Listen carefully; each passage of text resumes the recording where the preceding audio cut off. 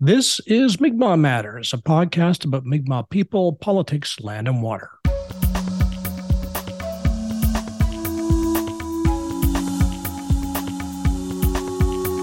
This is episode 247, brought to you with listener support. Become a patron at patreon.com/Mi'kmaq Matters.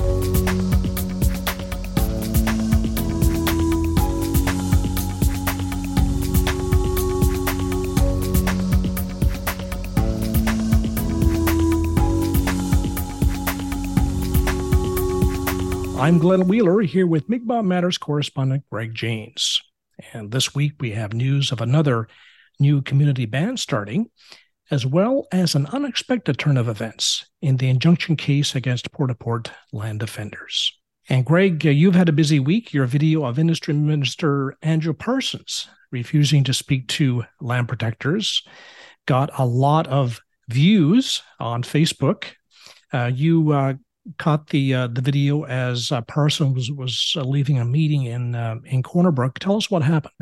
Glenn. After the court proceedings, the land defenders got wind that Mr. Parsons was speaking in Corner Brook, and they went down to have a word with him.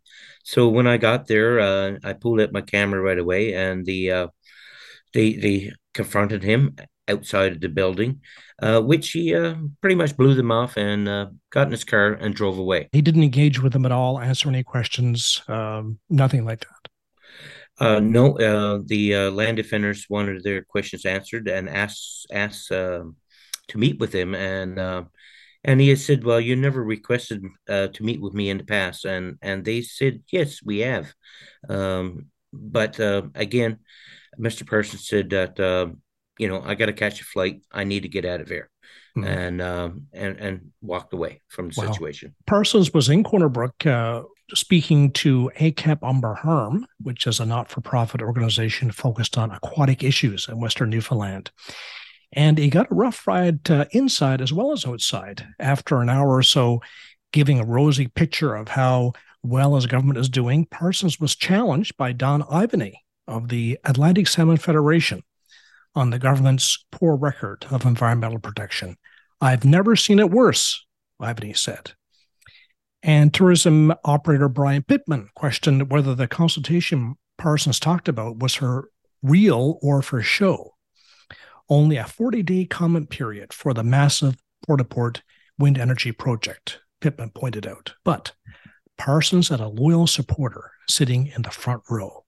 That would be Brendan Mitchell, chief of Qalipu First Nation, sitting with his friend, Liberal MP Goody Hutchings, who he introduced, though neither Parsons nor event organizers felt they had to.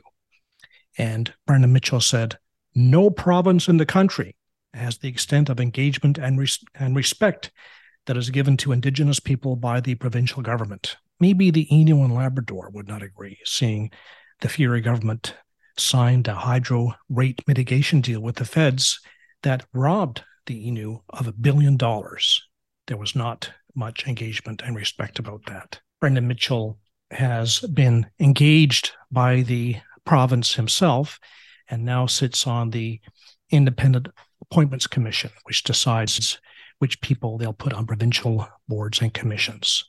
And now we have, I guess, in kind of response to the lack of leadership from Indigenous bands, Qalipu and the community bands, we have a new band forming on the in the Port-au-Port area in southwest Newfoundland, the West Wind First Nation, for all the people who are members of other bands and feel they've been sold out by Indigenous leadership on the wind energy project. We spoke with organizer Tammy Park Tai. Tammy, thanks for coming on. Nice to have you. Thanks for having me, Glenn. I appreciate your asking this for this. I appreciate that. So tell us about the West Wind First Nation. Well, this is a band that is representing the people who are not feeling represented by their Indigenous leaders at this point. This is a place for people who are against this GH2 World Energy Project. So you are welcome to come here, and we are all going to stand united together. That is really the very simplistic way of explaining exactly why this is and why we've decided to do this. And of course, we have many community bands in our territory.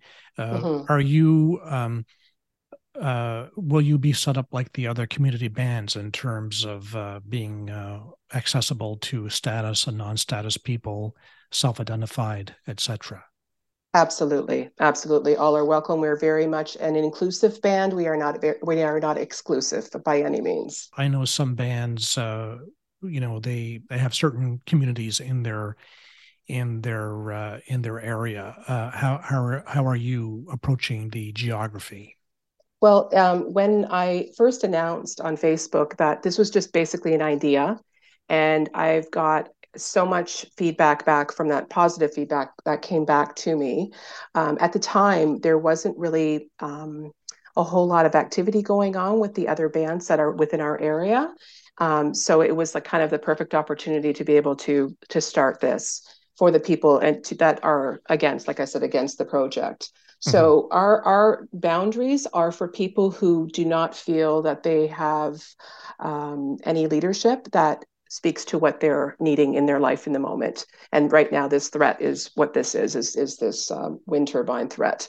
So if your band is not standing with you, you don't feel supported in that way, you're welcome to join ours. So as an Indigenous person, I really don't believe in borders. I believe that we have our land here, the place that we've lived, where our ancestors have grown up as well. So it's for those people specifically. So wherever you happen to live, I guess, and that's not to step on anyone's toes or anything like that. It's just really for people to feel that they have a community representing them. A lot of people are doing many things in regard to the wind energy issue. And how do you, with the West Wind First Nation, plan to participate and get involved in the wind energy issue?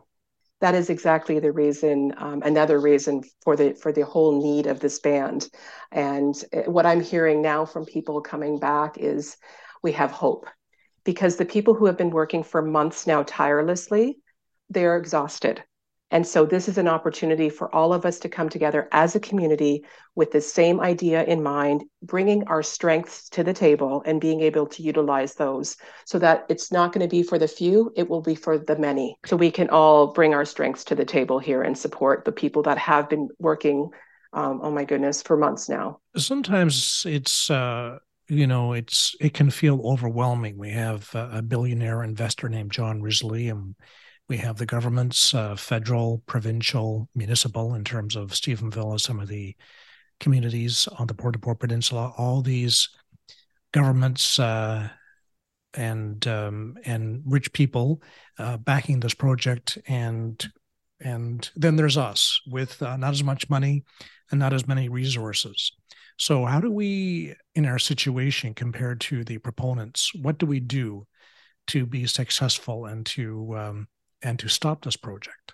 Obviously, the company and its backers are standing unified. So they have no problem with that. So this is another reason for us to be able to stand unified as well, to fight for what is ours, to fight for the very thing that we use for our traditional lands, where we cut wood when we have for centuries, where we collect our berries, where we spend time on the land, where people do their hunting and things. These are the very area that we need to be protecting. So yes, it's daunting to have people coming from somewhere else who are wanting to take the resources that we have. But we've been here before, Glenn. So we have a lot of support from people who have kind of been here and done that. And they're really behind us and supporting us. So as large as this feels, I feel like, again, when we're all standing side by side, I feel like we can take this on, and we will, and we're not going to stop. We're not going to stop until this company is no longer here. They haven't been trustworthy up to this point. So this is, so we're going to be able to coordinate our messaging and influences on all of the players involved, right? We're bringing together people support, scrutiny from other regions as well. We're seeing now that people are watching. And that's the other thing that I've been getting to is a lot of people from so many other places who are having their own fights right now with the same problems in their own communities. And so that's another opportunity for us to be stronger together. And that's a very good point. Today, port to port, but now we know that up in the Botwood area, there's another proposal, and on the South Coast. So it's pretty daunting when you're seeing all of this happen, and you don't have the people that you elected standing with you. I've just been, I guess my last straw for me was when we had our grandmothers protecting our land and our water in mainland on the Port-au-Port Peninsula here. And we had this tactical, this he was the owner and operator of a tactical security company. And he was brought in by GH2. And I just couldn't, the way he came at the people, I just really felt like he was extremely intimidating. Wow. And that was it for me. I felt like, okay, we have to do something. So we have a lot of really good resources with people here, a lot of educated people, and we are going to utilize all of the things that we have, all of the tools that we have to move forward. So Tammy, how do people get in touch with you if they want to become involved in the West Wind First Nation? So right now you can email at pappeninsula@gmail.com. That was about the best I could do, in all honesty, when it came to emails. So that's kind of where we're at right now with the emails. So you can reach me there. And if you're local, you can pretty much find me, like I'm on social media, just using my name, Tammy Park Thai. You can inbox me there, use the email. And a lot of people have been very creative and even finding my phone number. So any of those ways are just fine. Greg, in the past couple of days, we're speaking on Sunday afternoon. There's been an online post from Liz Lasaga of the Newfoundland Alliance of Rural Mi'kmaq Nations, NARM, that includes the more corporate-friendly community bands, as well as the Flat Bay Band, bands that have been supportive and in most part receive money from World Energy GH2. And Liz Lasaga is attacking the West Wind First Nation as what she says is a pop-up band, and says that people who join the West Wind First Nation will be thrown out of their own bands. Tell us what's going on with Liz Lasaga's commentary on the West Wind First Nation. Yeah, Glenn, I found this to be very strange because I had to engage with Liz Lasaga in a conversation with her, and I directly asked her who speaks for NARM. It got very contentious. She wouldn't answer any of my questions. But this post, the 5 bands came out in solidarity, she says, to attack the West Wind First Nation, as they see as a pop-up band. But I don't think any other band, when it was incorporated, has received such negativity. So during our conversation last night, things were very contentious, and but we agreed to sit down and talk about this further. So what Liz Lasaga says in her post is that if people aren't happy with the position that the NARM members have taken on the wind energy project, they should get involved and try to change things. But I suppose that's not really all that practical, since the decision has been made to take the money and support the project. So I guess it's a bit late for that now. It would have been better, I suppose, that consultation had happened from the get-go to decide what the position would be. Yeah, exactly, Glenn. This is what I explained to Liz last night, that this is what happens when you turn your back on your membership. So I guess we'll see what the fall is from that.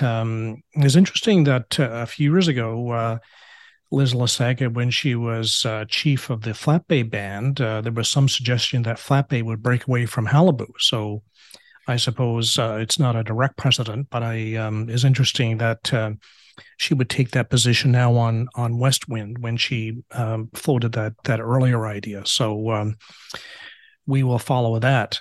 Now, Greg, the other story you were covering last week was the court case that you mentioned earlier, in which World Energy GH2 is trying to get a permanent injunction against water protectors trying to stop the construction of a test tower. It's having some impact on water quality in that area. A lot of residue, a lot of mud getting into the secondary water supply in that area. One of the people named in the injunction is Sheila Hinks. And let's hear what she told us about the last day of proceedings on March 3rd, and we can talk about it on the other side. Sheila, great to have you on Mi'kmaq Matters. Tell us what happened in court on March 3rd. First of all, thank you for having me on your program. We went in and we decided at the last minute on Thursday afternoon that we had a new lawyer to represent us, and he was Indigenous. And I guess we kind of put I don't know how you would say it, put some spark in the courtroom, because I got up and wanted to say what I had to say. And then, of course, my lawyer didn't know at the time, which he only came in at exactly 10 o'clock. Court proceedings were starting at 10, so I didn't have a chance to talk with him. Then we spoke, me and him. And so I went in and I told him I had something to say. And then when I did try to speak, then, of course, Judge Murphy didn't know what was going on. So then my lawyer took me out and I spoke with him. I explained to him what I wanted done. He didn't want to read what I was going to say. So he gave me a few minutes to decide. And I said, yeah, sure, I'm going to do it. So I went in and I just said that I was an unconquered Indigenous woman and I wanted the injunction to be adjourned. And we went through a lot of proceedings, and at long last, the judge ruled in our favor. He ruled that proceedings were to be adjourned. Yes. Bad part about it was we couldn't get the work to stop while we're waiting to go back to court. Right. So you made an argument to the court that as an Indigenous person, you come at it from a particular standpoint. And what did Judge Murphy say, or what was his reaction when you made that argument? Because I guess he wasn't expecting it. No, I feel I kind of shocked him. I guess he was bewildered and wondering what happened and why I decided to go with another lawyer at such short notice, and decided that I would take the Indigenous route. Now, the lawyer who came into the courtroom, is that Mr. Crocker? Yes. And is Mr. Crocker still acting for you, or is there another lawyer in the picture now? No, Mr. Crocker no longer represents me. Mm-hmm. We have a lawyer from Ontario. His name is Glenn Bogu. And but we're going to go through Indigenous courts. I see. And when you say you want to go through Indigenous courts, how does that work? How do you think things will unfold? Well, I think by going this route, at least this is our land. We have to defend our land and our water. And I'm thinking going this route, that WGH2 is going to understand this is not land that's for sale. This is not land that our government can take and just give away. This is not what is going to happen. And an Indigenous court, when you say that, do you mean a regular court where the judge is Indigenous, or a separate kind of court altogether? Well, it's supposed to be a tribunal of three of my Indigenous peers. I see. And what is the model for that? Where did you find out about that? Well, a lot of reading. But this guy, this lawyer we have now, Glenn, he sent me a load of information. And of course, not realizing about UNDRIP, like that's the United Nations document for Indigenous peoples. Yes, which forms the law of Canada now. It's been incorporated into Canadian law. Yes, and that's something that we as a group of people, and I'm sure probably a great amount of Indigenous people doesn't realize that. Mm-hmm. And as I read what he had sent me, and then I went on Google and I searched it and I brought this up, and I'm thinking to myself, like, my God, like this is what we need. There is actually a law out there to defend us, to help us. And that's why we took the direction we did. Now, we know that the Port au Port Peninsula, of course, has been Mi'kmaq territory probably even before the Europeans arrived. Probably our people were coming over from Unama'ki, from Cape Breton to Green Island and on to Port au Port. So chances are our people have been there for centuries. But there's no land claim, there's no reserve, and it's not officially Mi'kmaq land the way that some a reserve would be, or even though, in my view, the peace and friendship treaties apply to the island of what is now known as Newfoundland. Not everyone agrees. So, do you think that the legal status of Mi'kmaq land will be a problem for you? I don't think that it should be. There would have to be a treaty signed, wouldn't there? Wouldn't there have to be a treaty signed with the Mi'kmaq or the Beothuk to the government of Newfoundland, saying that they gave the rights to the government of Newfoundland to control the lands? Right, and that's why you say it's unceded, because there's nothing in writing that says the settlers had any right to that land. There's nothing in writing, no document, no treaty. No, and if there's not, and we prove that, then the land does belong to us, and it is unceded lands. Now, as you say, the injunction is in place, and I suppose if you went back there and you guys set up the camp again, I suppose the cops would come in and arrest you. So World Energy GH2 can go ahead with its work. How are we to protect the land during this time when you were in court on your case, but World Energy GH2 can just go ahead and dig up the land for the roads and put up the test tower and all the rest of it? That's the saddest part. We can go protest, but apparently we cannot block the road. Now, in saying that, we were just notified as of yesterday that our watershed that's in that area is being protected through the government. Now, what do you mean by that? There is some. Well, the thing is that they said that our water supply, our secondary water supply that runs parallel to the local road where they go up and do their work, has been on the beginning. They kept telling us that it wasn't protected. It wasn't our secondary water source. Okay, but now through the government is saying yes, it is a protected water source. So in saying that, we're just waiting on Monday or Tuesday to receive the maps saying it is seen by the government as a protected water area. And in those maps where the water, the brook and the local road where they go to work is parallel, the runoff from whatever they bring up there, and apparently now they're even salting that road. So all this water and the runoffs is running down in our secondary drinking system. That'll come out of your tap. Exactly.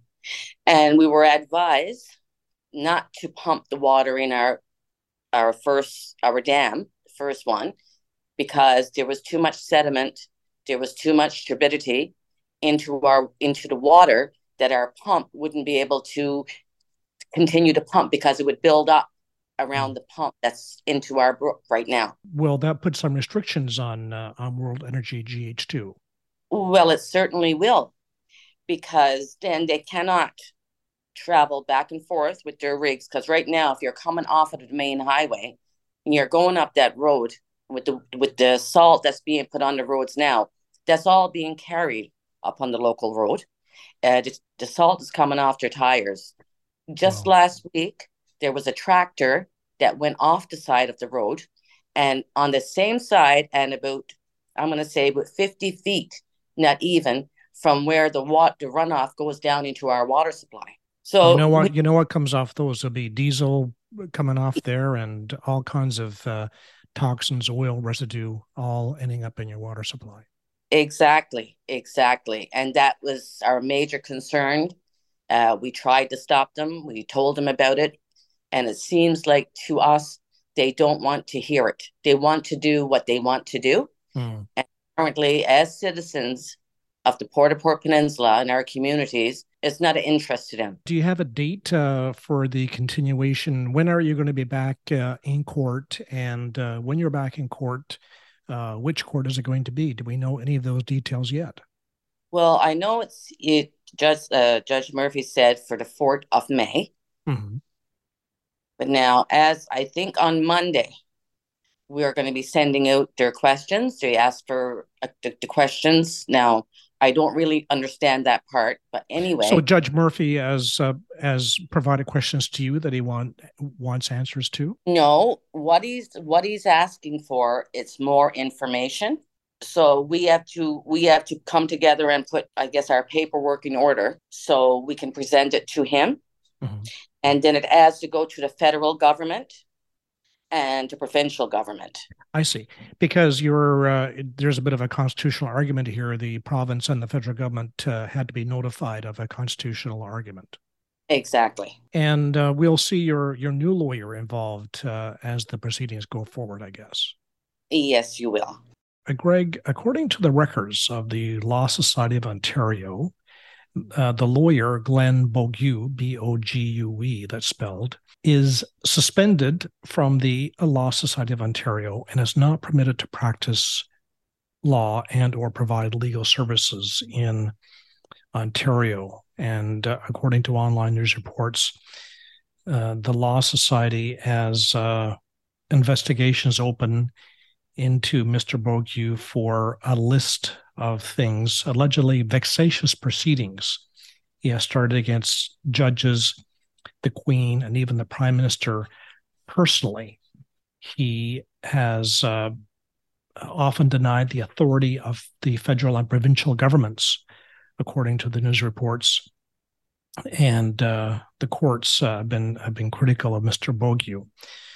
I asked Sheila Hinks about whether his suspension in Ontario will have any impact in Newfoundland, and she thinks not.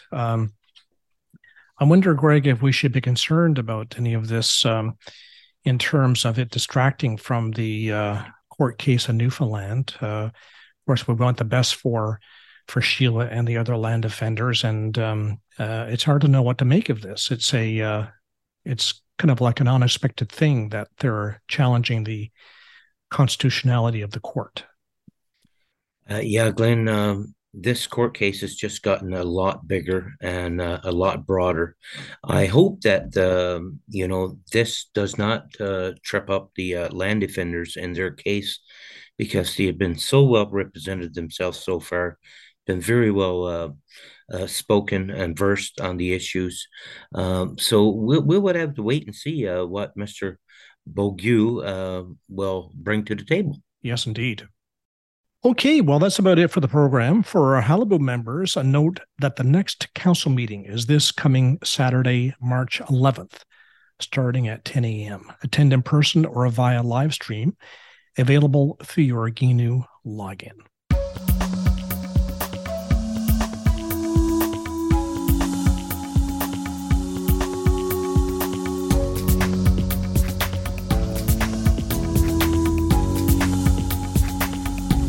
Follow us on Facebook, Twitter, and Instagram for the latest in Mi'kmaq news and views. Allison Baker is the producer of Mi'kmaq Matters.